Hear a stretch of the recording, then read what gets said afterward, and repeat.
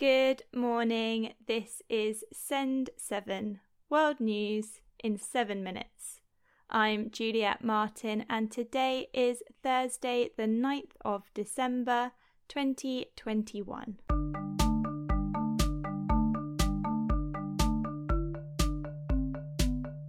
We start in Europe today.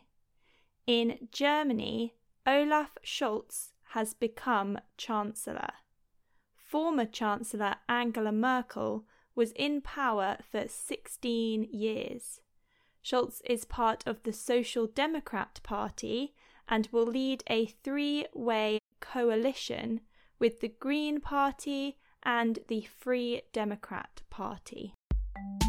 In the United Kingdom, an advisor to Prime Minister Boris Johnson has resigned after a video showed her joking about a party that occurred during COVID-19 lockdown last year.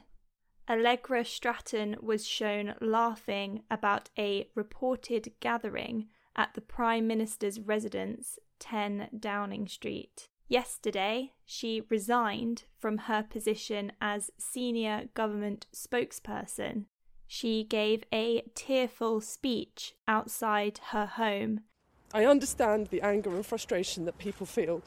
To all of you who lost loved ones, who endured intolerable loneliness, and who struggled with your businesses, I am truly sorry. And this afternoon, I am offering my resignation to the Prime Minister.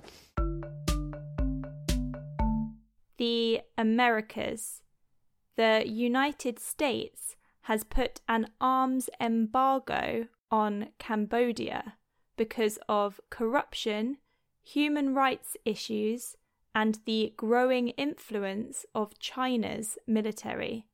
The embargo means that weapons cannot be exported to Cambodia. Peru's President Pedro Castillo has avoided impeachment. In October, right-wing parties introduced a motion to remove Castillo as president. On Tuesday, Congress voted against the motion. Peru's government is facing corruption allegations and protests about mining. Africa. In Libya, the High State Council has asked for the presidential election to be delayed. The election is planned for the 24th of December, but the High State Council has asked for it to be delayed to February. Although the High State Council is not recognised by all political bodies in Libya, this action adds to doubts around the election. There has already been conflict over who should be allowed to run for president. East Africa's coral reefs might be extinct by 2070. There are about 12,000 square kilometres of coral reefs along the eastern coastline of Africa, which is home to many species of plants and animals. A new study published in the journal Nature Sustainability has found that increasing temperatures and overfishing are causing damage to the ecosystem. Asia. In China, Canada, Australia, and the United Kingdom have joined the diplomatic boycott of the 2022 Beijing Winter Olympics. The United States was the first country to announce the boycott because of human rights concerns on Monday. China has criticised this action. Australian Prime Minister Scott Morrison has said that Australia has been raising issues with China for some time. It will come as no surprise that the Australian government will not be sending any official representatives to the forthcoming Winter Games in China.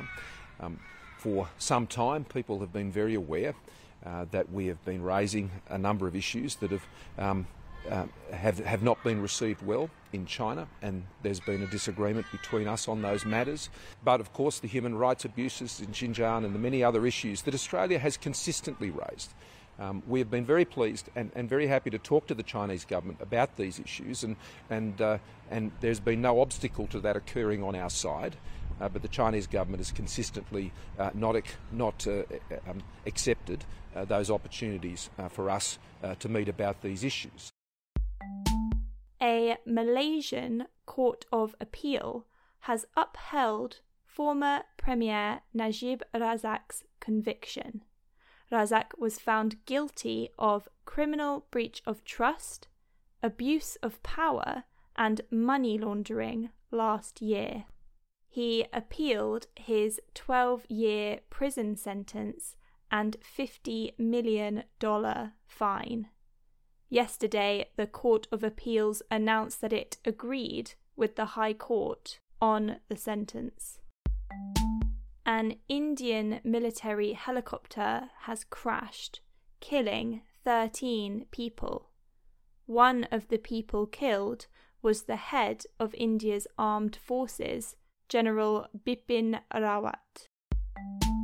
And Japanese billionaire Yusaku Maezawa has landed on the International Space Station. The flight from Earth took 6 hours, and Maezawa has become the first space tourist to go to the International Space Station in more than 10 years. He will spend 12 days on the station and will document the experience on YouTube. That's your world news in 7 minutes. You can get in touch with us in writing or in an audio message at send7.org. I'm Juliet Martin. Tomorrow you will be with Stephen DeVincenzi. Have a wonderful day.